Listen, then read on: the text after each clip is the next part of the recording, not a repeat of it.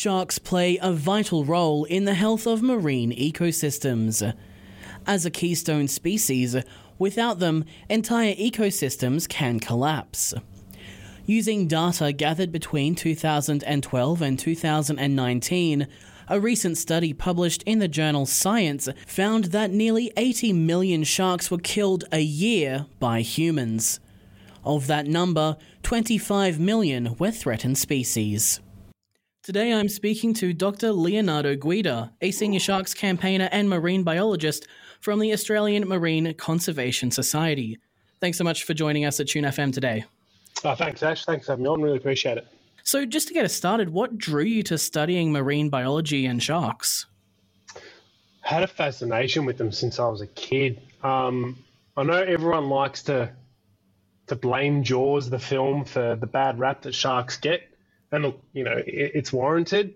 But I don't think you really hear enough about how many people actually thank the movie Jaws for getting them into shark science. And Jaws was one of those things for me. So as a kid, I loved science and I loved art, but I also just love getting scared and I love a good monster/horror film.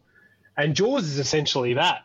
And so as a kid, that sense of adrenaline, that sense of rush watching a film like that, coupled with this incredible animal, coupled with my love of the ocean and science, it kind of all coalesced into me just becoming obsessed with this one particular animal and wanting to know more about it. And yeah, as I grew up and as things unfolded, we fast forward, and I was fortunate enough to study a PhD at Monash University down in Melbourne, where I looked at the effects of commercial fishing on shark and ray populations, specifically how stressed out they get when they're caught, what that means for their survival, and even their reproduction. And shortly after that, I was lucky enough to get a gig at the Australian Marine Conservation Society leading their shark conservation work. And I've been doing that since 2018. So I'm very fortunate to be living the childhood dream, and I love what I do. And then the great thing is I get to speak to people such as yourself, and hopefully we can all leave the world a better place than what we found it. Because they're not all the vicious predators that the media seems to make them out to be. No, 100%. You're 100% on the money. People generally think of the big three, white sharks, tiger sharks, and bull sharks. And they're amazing and incredible in their own rights. But what people may not realise is that Australia is home to over 320 species of shark and ray. So sharks and rays are part of the same group of animals, the cartilaginous fish, so the same stuff made out of your ears and your nose. And of those 320 plus, or around about 328 species, a little over 180 of them are sharks and the rest are rays. And of all of them, nearly half of them aren't found anywhere else in the world. They're unique to Australia. So in as much as an emu or a kangaroo is unique to Australia, nearly half of our shark and ray species are unique to our waters and aren't found anywhere else in the world. And a lot of these species, dwell near the sea floor. They can live up to 1 kilometre below the waves.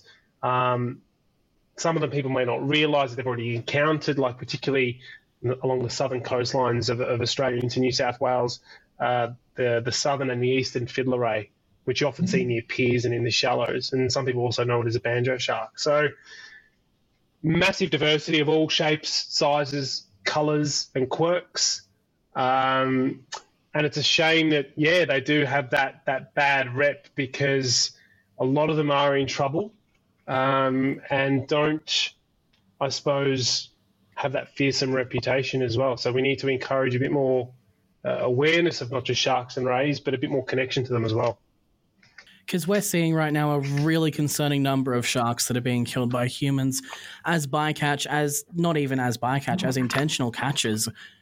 But what are the greatest risks to sharks in addition to that? Is it just commercial fishing, or is there more? Fishing, by far. Fishing is the single biggest challenge the sharks and rays face across the world.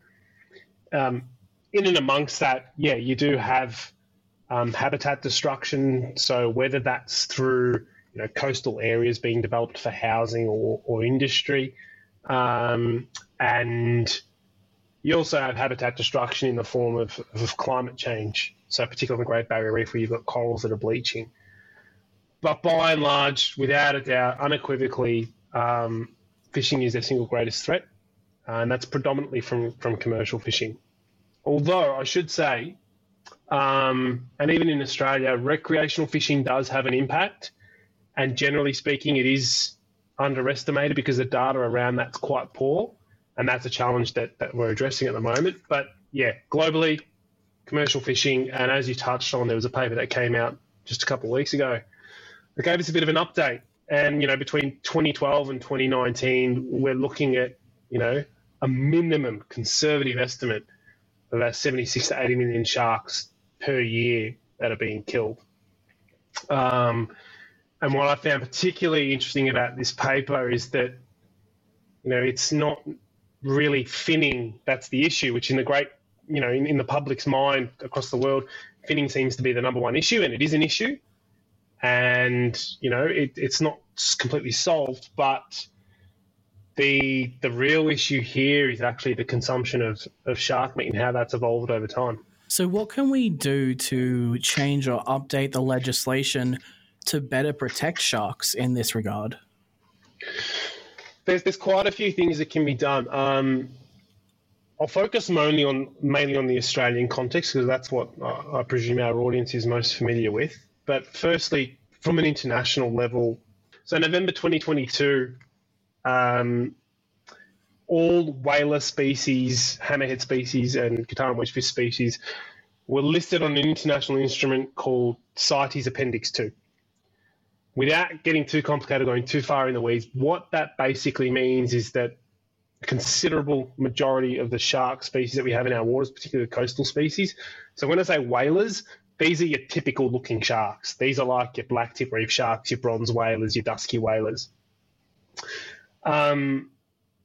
These species being listed on Appendix 2 come under greater international, I suppose, regulation and a greater number of international scrutiny in the sense that countries now have to prove with these species that when they trade them internationally, their management and their fishing practices aren't coming at the detriment of any one of those species populations.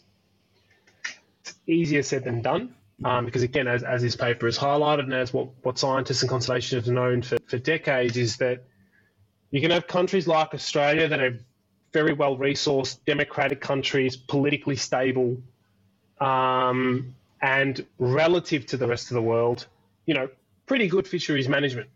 We definitely have some significant problems in our backyard, but when we're looking at a global scale, pretty good. And then on the other end of the spectrum, you have, say, countries on the African continent that politically unstable, not well-resourced, and so, will often, for the lack of a better phrase, sell their fishing grounds to the highest bidder. And these might be fishing fleets from Spain, which is one of the world's, I suppose, first and foremost, shark fishing countries. And so other countries will come into other countries' waters and start plundering those. And so you can see on that end of the spectrum, it's not great, to say the least. So that's kind of at an international level. And, yeah, there are laws and regulations and international bodies and instruments that can be used. But when we zoom down at a domestic level, so here in Australia, when we look at laws, we've got our national environment laws. So this is the Environment Protection and Biodiversity Conservation Act. Now, these nature laws at this very moment are currently undergoing a once-in-a-generation review. But as it currently stands, you do have some shark and ray species listed on there. And some of them, despite being endangered, can still be legally harvested. So we're looking at the scalloped hammerhead and the school shark in particular, both of which are endangered in Australian waters.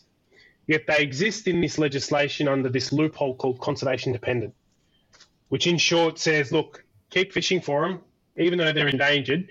You've just got to show that they're sort of recovering. Well, the reality is there's no evidence to suggest that they are recovering. There's no quantifiable evidence to say that.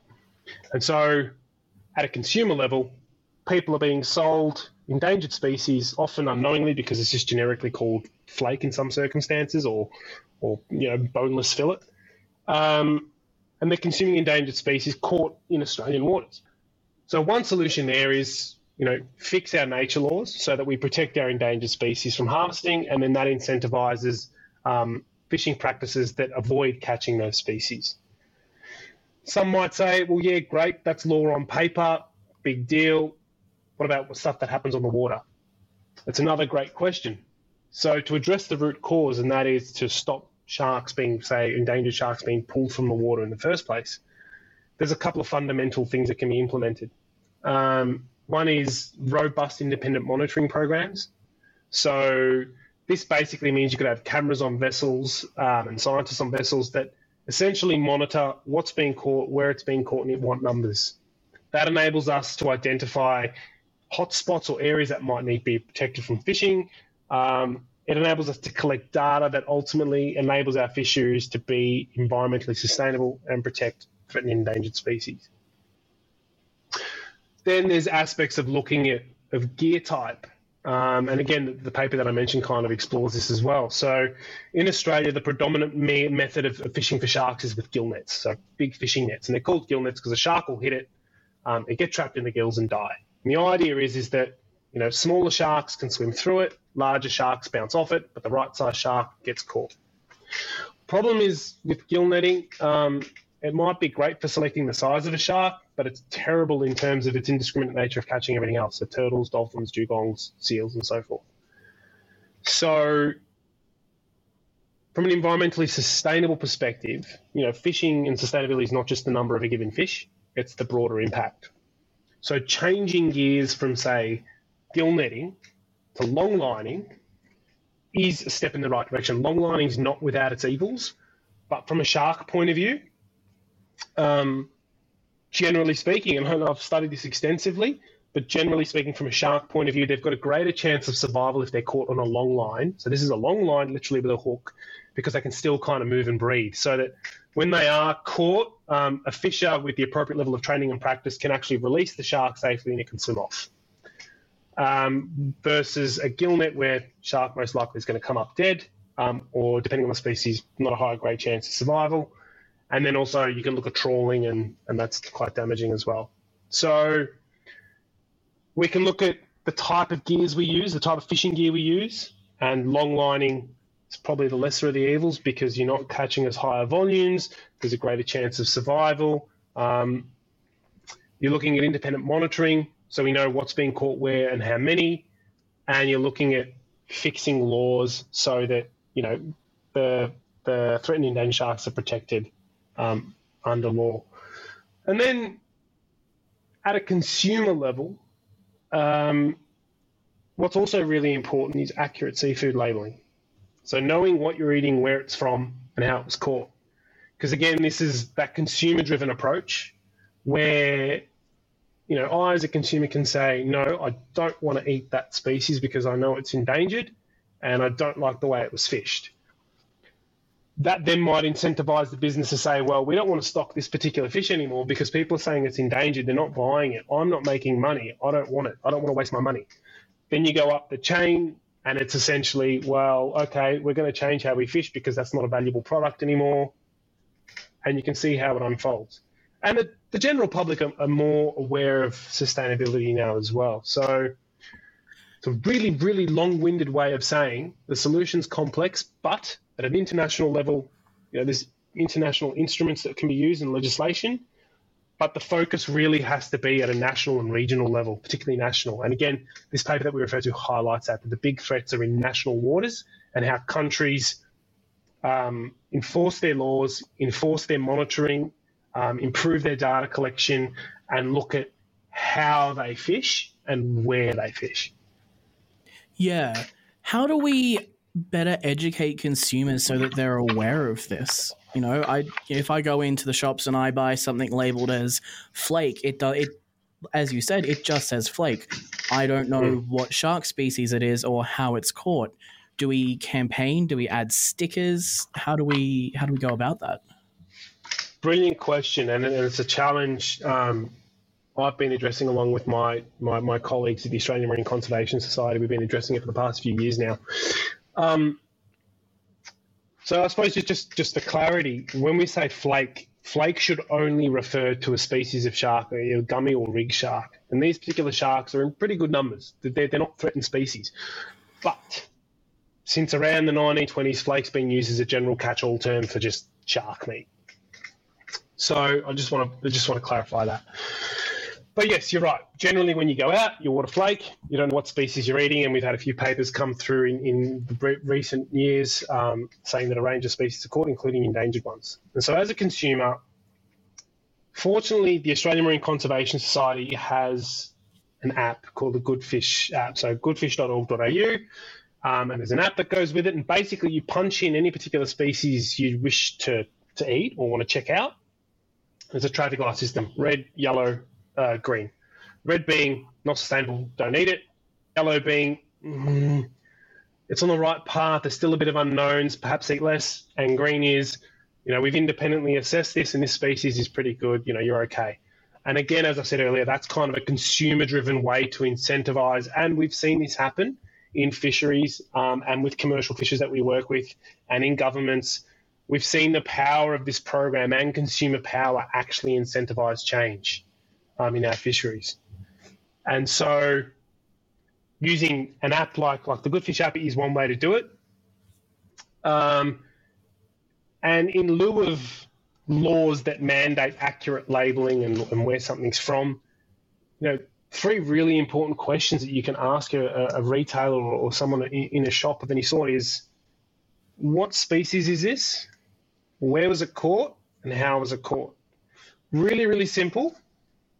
You'll have a discussion with your retailer or your local fish and chip shop.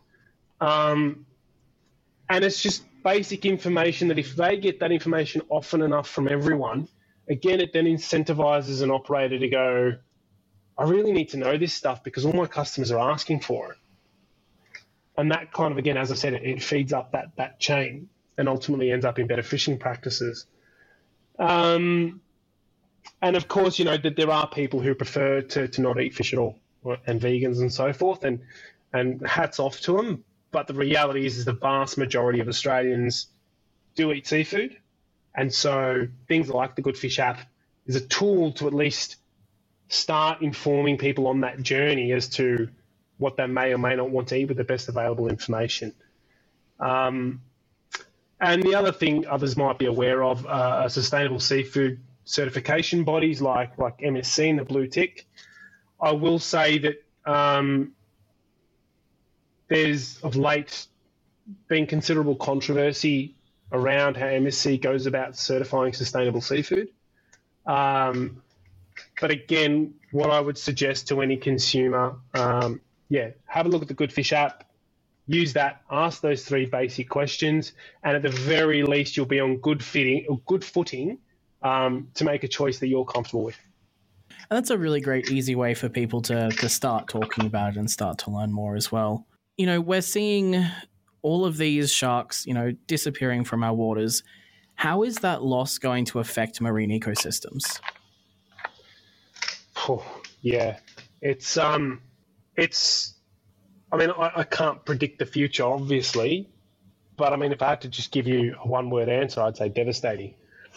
And I say that because sharks generally occupy the top of a food web and as an apex predator.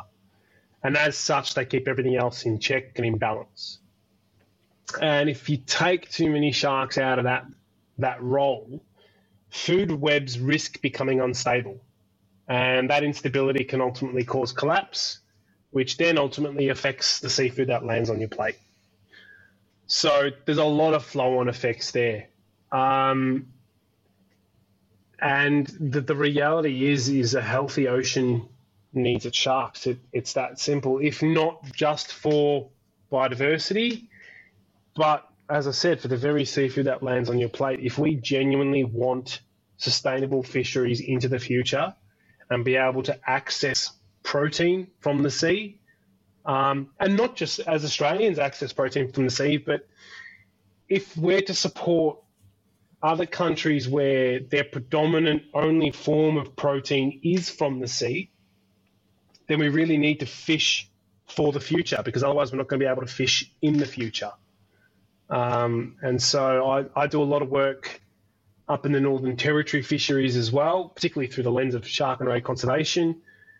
And, I have some understanding that for a lot of First Nations people, you often hear the line, the ocean's our supermarket.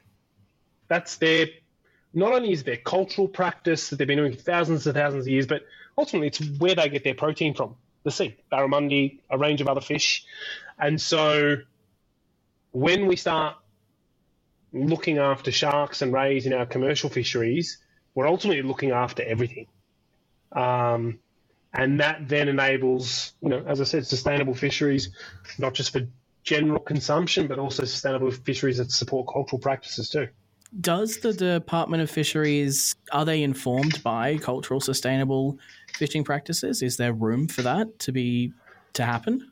Yeah, so I should clarify that there's no, one overarching Department of Fisheries in Australia. Each jurisdiction or state has its own fisheries department, and then at a federal level, you have another fisheries department, and they often interact with the environment department. So I suppose what I'm saying is that there's no one single body. It's quite complex depending on where you go. And as a result, the nature and the level of engagement with First Nations is similarly complex and involved. There's no one kind of response to that. But that said, from my point of view and as a conservationist, it is absolutely paramount that First Nations people are supported in their aspirations and given the space and the time and the resources to have their input and have it as valid as any other person's input or any other industry's input. That's, in some respects, becoming better and better. But as we know, with a lot of things with First Nations, historically, probably not so great. There's still a raft of issues, but the short version is that, yes, fisheries managers across the countries are keenly aware of and do incorporate First Nations as a stakeholder. How well they do that and how comprehensively they do that, that's another question. And you could probably devote an entire other interview to that, yeah. Leo, earlier you mentioned that Jaws was like a massive inspiration for you to become involved in shark conservation. It was, to be frank. How do you think human attitudes have contributed to conservation around sharks, both the good and the bad? Yeah, that's a really interesting one. I'd like to think, and this is, I'll try not to be biased, but I mean, the caveat is I probably am, but I'd like to think that the conservation work I've been involved in with the Australian Marine Conservation Society, as well as other NGOs like Humane Society International, our campaign partners, and people like WWF and a few others, I'd like to think that our concerted effort to really change the conversation and shift the dial in the positive for sharks over the past 6 years has made a bit of a dent, and that we're seeing this positive shift. Anecdotally, and again, I acknowledge my bias here, but anecdotally, in my dealings with the media over the past 6 years, I'm confident that if someone was to kind of comprehensively analyse the media to date over the past decade, I'm confident that there would be a little bit of a shift into the positive. Granted, not a lot, because you are changing, cultural perceptions that have been ingrained for decades, and it's not going to change in 5 years, or not by a huge amount. But I'm confident that the general narrative around sharks has shifted into the positive. The way the media reports on sharks, I think, is shifting in the positive. And that's because there's a lot more people now kind of taking media to task, saying, hold on, you didn't explain, the environmental significance here, or there's a greater voice when they start talking about fisheries issues, or when we start talking about, tragic shark bite incidences. Is some of the reporting now I feel can be a lot more measured, because you are having more scientists, more conservationists involved, as opposed to just, the sensationalist clickbaity, this is going to be a great story and let it run wild. Still does happen. But yeah, the short version is I think people's perceptions of sharks and understandings of sharks and their importance is slowly shifting into the positive. But, you know, you've got to keep a close eye on it, and you've got to constantly go on the sort of you've got to shift that narrative by informing people as much as possible. And unfortunately, facts don't win an argument, because if they did, we wouldn't have a thing called climate change. And so how you go about shifting public perceptions and understandings, it's a science and an art. And it really requires speaking to all people on all kinds of the spectrum and really engaging on a level of values and understanding, as opposed to just saying, no, you're wrong, this is the truth. Because then they're just going to go, no, you're wrong, and then you get nowhere. So yeah, public perceptions, I'd like to think are shifting into the positive. It's definitely challenging, particularly when you start talking about shark bites. But it's something that I think, everyone's moving in the right direction. What do you think, or what do you want people to know about sharks that they might not know? They're incredibly intelligent.